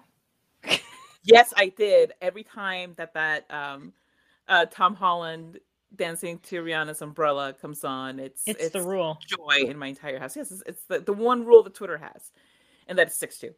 But more importantly, in the Spider-Man movie, yes, Tom Holland and Zendaya, fantastic people, great actors. But how does Andrew Garfield cram so much comedy and pathos into such a brief performance? Oh, just amazing. Spoilers. I know. I'm like, thanks. I don't know, this. Carla. I don't know how he does it because I haven't seen the movie. Well, then, Meg, I guess you should see the movie. Good night, guys. I'm going to go watch it. It's on demand now. Go watch it now, yes. Well, say your piece first about movies and then go watch it on demand. It's not that long. A second thing on Netflix, which I'm going to probably be canceling soon because they cancel everything. So I'm going to cancel them next. Long story short, it's an Australian movie. It's a fantastic premise. It's this guy who on his the day after his wedding, he wakes up and it's been a year since his wedding, but to him it's only been like a brief nap. And what happened is that a couple of days before the wedding, this lady gave him this mysterious box, and it's basically like a curse and a gift where he skips a year after a few minutes of living his life in whatever moment he wakes up in. And he sees his life kind of fall apart because he is the way he is. There are things about him that you'll get to see in the movie that that will hamper his marriage and his ability to connect with the people in his life. And the movie feels so much faster than it actually is. Not just because the guy skips a year every few minutes of his life, because it's so well done, and you're just so caught up in it that when it ends, you're like, how the hell did this already finish? Again, it's called Long Story Short. And I think that not just because of the romance, it does have like a lovely romance in it, but it's it's a very touching movie. I really enjoyed watching it. I can't say more without giving away some really amazing stuff about it. But check it out again. It's on Netflix. And then I'm throwing in a comedy special, also on Netflix, by Taylor Tomlinson, called Look at You. She also did one previously called Quarter Life Crisis, which is also great. I like her style, and I like her particular voice. But the thing that I enjoyed so much about this special is that she, I think some of the better comedians are the ones who can take really, really heavy subjects and make them just feel like, I don't know if fun is the right word, but it makes you reflect on them in a way that doesn't make you feel bogged down in the subject itself. And she takes on some really major stuff. She takes on her diagnosis of bipolar disorder. She takes on her mother's death, her father, and she manages it so deftly that it's really a very interesting feat, the way that she does it. When it comes to stand-up comedians, I think that's a lot. They're kind of inherently problematic because they kind of run in this pack where they think that being stand-up comics gives them license to, how to put this? It's the Dave Chappelle syndrome, where they think that any topic is fair game and that, oh, don't be offended, it's just comedy. And there's something really gross about that, because a lot of the times they take on topics that are nothing to do with them, and it ends up being just punching down. What I liked about her comedy special, at least what I remember from it, I was kind of tipsy when I watched it, but I do remember liking it a lot, is that she's mostly talking about herself and things that she has experienced and lived. So that's an approach that I can really get behind, because if you're talking about things that are outside of your experience and community, then maybe shut up, because it's not just comedy, it's somebody's life. Yes. So, Meg. Yeah, so I haven't actually, I don't know if you noticed, I've become much more, I used to be a movie person, create like all over the place, but we've gotten such amazing television that I've kind of veered more towards that for character development and just overall story. But I will say I watched a very fluffy movie called Can You Keep a Secret that came out in 2019 based on a Sophie Kinsella book that I really, really like. And it's just ridiculous and silly, where this girl thinks she's about to crash on an airplane and she spews everything out to the man sitting next to her. It's just word vomits all over him, all of her deepest secrets, all of her confessions, everything like that. Only the next day to find out that he is the CEO of the company she works for. And it's adorable and it's funny. And if you're looking for some lighthearted fluff, you can watch on Amazon Prime. I told Carla to watch it just because it's just, she forgot. It's okay. I tell Carla to watch a lot of stuff, and sometimes it sticks. But tomorrow I'm going to go see The Lost City. Hasn't come out yet, so I can't say anything about that. I'm really excited. But I did watch Turning Red with my kids. And I have a 9-year-old daughter and a 13-year-old daughter. And it's so silly to say because it's an animated movie and it's obviously made for kids and stuff like that, but it's so good. And it helped me to remember what it's like to be a 13-year-old, to be in that scary space of not a kid and not an adult, and your parents don't get it, your parents don't understand you, they try their best, but they're so overbearing, and you as a kid don't understand why they're making these arbitrary or these horrible rules, and why they won't just understand that you're a grown-up now and that you can do what you want. Like, it's so good. And the representation, especially for Asian and Asian American kids, it's so good. And it gave me a lot of, it made me like, what is going on with Disney and Pixar with making all of these like family movies that like toxic family traits? That's the villain now, and it's giving me a lot of feelings, and I'm having a hard time. Like, can we just have a bad guy and not generational trauma be the bad guy? That's honestly what I love about it. I can't wait to watch that movie. I haven't been able to because my husband wants to see it, and we haven't been in the same space for a week. But I love that it's not, boy meets girl, villain tries to interfere stories anymore. Yeah. There's so much more to the. Oh yes. Yeah, it talks about these issues, this miscommunication between generations, and especially for and I'm sorry, I'm spacing on her name right now because it's just, my brain is kind of fuzzy because I'm just tired. But her name is May.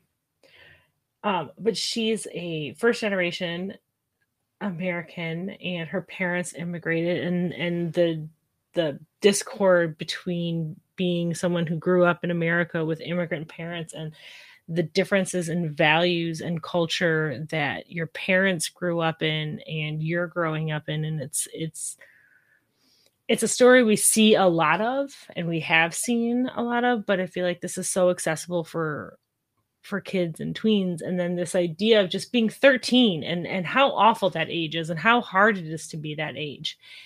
And the conversation, albeit the conversation that's been going on around this movie has been largely really stupid. Because the idea of having to protect 13-year-olds from the concept of menstruation is the weirdest thing I've ever seen in my entire life. Because I was 11. So by 13, I was a freaking expert on having a menstrual cycle. But it's also struck a conversation about how we view ourselves in our past and how we view ourselves as children and how we look back on our time as a teenager or a tween and how we are inherently cringing at the way that we behave when we're that age, because she's so ridiculous and she's so dramatic and everything is such a crazy big deal, and she's very obviously making dumb choices from our point of view as adults. But I was not planning to wax poetic so much about this movie, I'm not gonna lie, but it was just so good. And as a parent to a 13-year-old kid who is figuring out who they are and where they fit in the world, and if they even want to try and fit,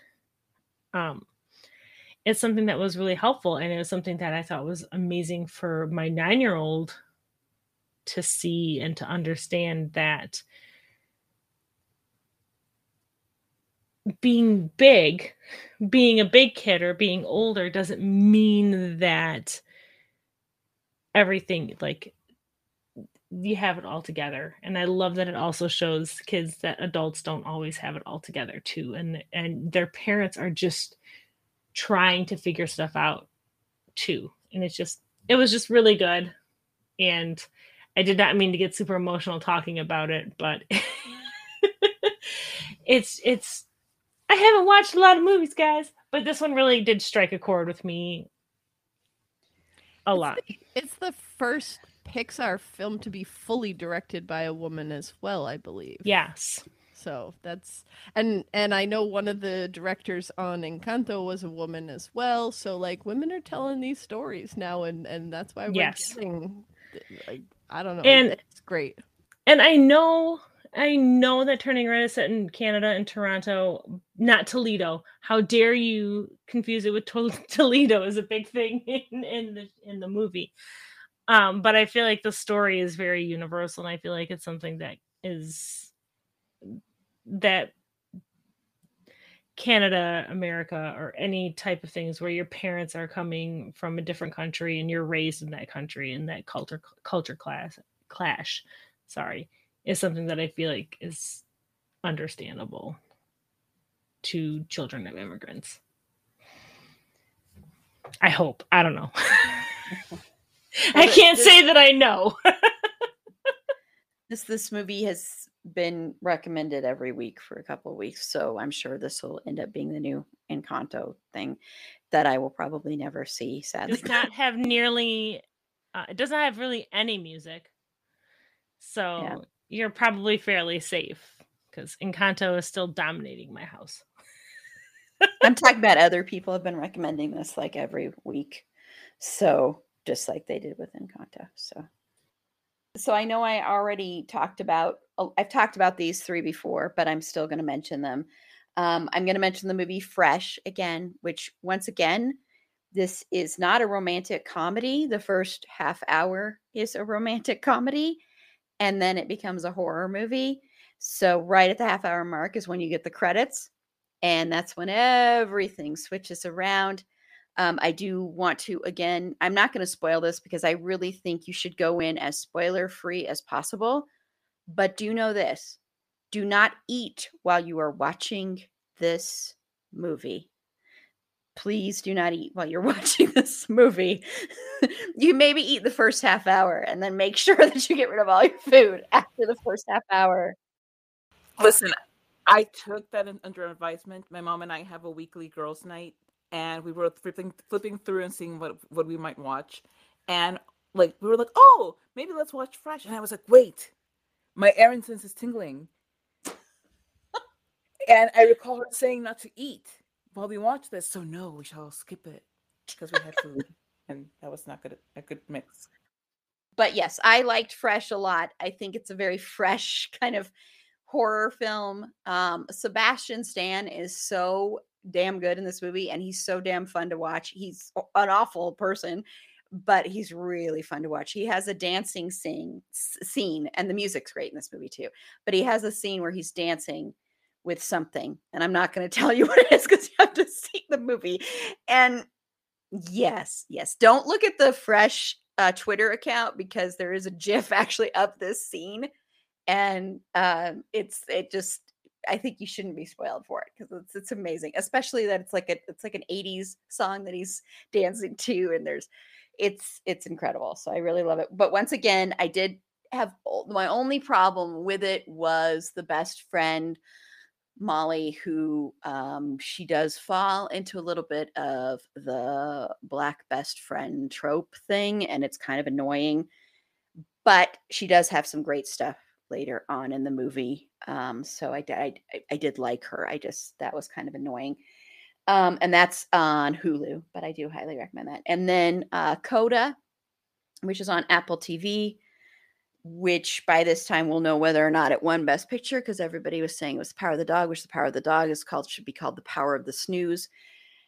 That movie is so damn boring. Anyway, I do not like Jane Campion movies, and I don't like Benedict Cumberbatch, but even though he's good in it. I'm so sorry. You got his name way too close to correct.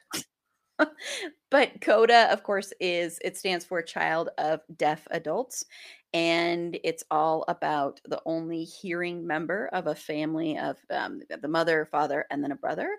And she has served as their interpreter their whole life. And now she wants to break free. She loves music. She's an amazing singer. And so it's all about that, about her struggle of her she's in high school. She's a senior in high school, and her struggle of feeling this responsibility to her family, and her family really relying on her and wanting to break free. And it's just a really beautiful movie. And I'm really sick of hearing the discourse around this of, oh, it's too happy and it's too feel good. Whatever. And it's not like it's been compared to a Hallmark movie and a Lifetime movie, and it's not like that at all. So it's just, I cried at the end of it. And also, big important thing with this one is every single deaf character in this movie is played by a deaf actor, and that is very crucial. This is a remake of a French film, and in that film it got criticized because in the original they actually had like hearing actors playing the deaf characters. So they made sure in this one that every single actor that they cast was a deaf actor, and that is crucial and important, and every single movie and television show needs to do that from now on. So kudos to them. And of course, the great, wonderful Marlee Matlin is in it, and all the acting is amazing and outstanding. So it's funny, it's sweet. I highly recommend it. And then I'm going to recommend a short, because I keep wanting to recommend this because it came up again on Twitter. Someone was talking about it. This short called Big Boy Pants. Yes, I am recommending a Finn Wittrock vehicle, but this is 11. It's like 13 minutes of your time. It's really short and it's flippin' hilarious, and you can watch it for free on Vimeo. So if you need a short movie to watch, to entertain you, to bring you joy and laughter, and if you need a Finn Wittrock fix, watch this one. We have, by the time this drops, we do have It's a Findom Thing merchandise up in our Redbubble store. So if you want to show how much you love Finn Wittrock, head on over to there. So yeah, and don't be afraid to buy one yourself, Finn Wittrock. You can show the world that you love yourself. Okay, so we're going to go ahead and close out now and go around, and everybody can say where they can be found and where their podcasts can be found. Bex? All right. Well, you can find me and my co-host Kim on Big Reputations Pod. It's Twitter at Big Rep Pod, Instagram, and occasionally TikTok at Big Reputations Pod. I also host a podcast called Latinx Visions at Latinx Visions on both IG and Twitter. And I am a co-host on Coach Beard's Book Club that comes out monthly, which I think is at Beard's Book Club on Twitter. I don't run that account, but that's where you can find me. Awesome. Thank you. And Carla? Meg and I can be found at our podcast, Bedwet or Behead, which you can find in any podcast carrier that strikes your fancy. You can find our Twitter at bedwetbeheadpod. Our Instagram is at bed.wet.behead.pod. Our other Blue Media, just look for Bedwet or Behead podcast. We may or may not ever get a TikTok going because I think it would be a hoot, but Meg is saying no, so I'm probably just going to go ahead and do it. If you want to run it, then we will have a Bedwet Behead Pod TikTok. I don't know how to work. I don't know how to work the TikTok. Fine. It's literally what I said to Kim. I was like, you want to do that? Go for it. I fully support you. I'll be in a video if you want me to, but you got to figure out how to make them and put them on there because I'm too old. I'll figure it out. They won't be. I didn't say that they would be good TikToks. I just said that there might be some TikToks on there. Okay, like let's not talk about quality. All right, and you can find my social media spamming. Yeah, well, we'll see. You can find me on social media at Carla Temis on both Twitter and Instagram, or you can find my art, writings, and whatever else I have on there, I forget sometimes, on my website, carlatemis.com. That's CarlaTemis. Awesome. Thank you. And Meg? Yeah. Other than the Bedwet Behead Pod, you can find my personal Twitter at Wisconsinach, which is at WISCONSENNACH, where I mostly just tweet random shit. I talk about shows that I like and no music because I don't care about music. I mostly am there to give a hard time to my friends that I love very, very much. And if you want to be one of those friends, you can follow me there. This is Erin. You can follow me on Twitter at @eAprilBeauty. The E and the A and the B are capitalized. Be sure to like the show on Facebook at facebook.com/itsafandom_thing_pod. On Twitter at @fandomthingpod. No it's in that one. On Instagram at @itsafandom_thing_pod. We are on TikTok at @itsafandom_thing_pod. If you have any feedback, show notes, if you'd like to be a potential interview guest on the show, feel free to reach out to us. All the men we said we had crushes on, feel free, except for Kirk Cameron. I don't want you on the show. Okay. Caveat. Yeah, except for you. You're the only one. But I don't think you would even listen to this in a million years. Yeah. Come on, Emilio Estevez. Come on. And Carla will come on and interview you with me. Come on, Uncle Jesse. Yeah, come on, John Stamos. You can come on. But you can reach out to us at itsafandom_thing_pod@gmail.com. And next week, we are going to be talking about movies for the next 2 weeks. So next week, we are talking about Dazed and Confused and Empire Records. And Empire Records, I know, I'm sad that you can't be on anymore, Meg, too. But Empire Records will be released on Rex Manning Day, of course. And Dazed and Confused, we will try not to be high while we're recording that. Just kidding. We're not really going to do that. I just had to say that. Check you later.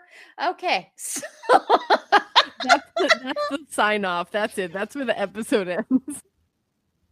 So until next time, remember, it's a fandom thing. Black Lives Matter and stop Asian hate.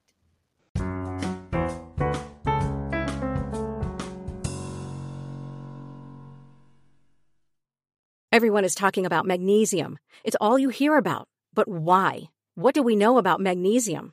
Well, magnesium is the #1 mineral that 75% of Americans are deficient in.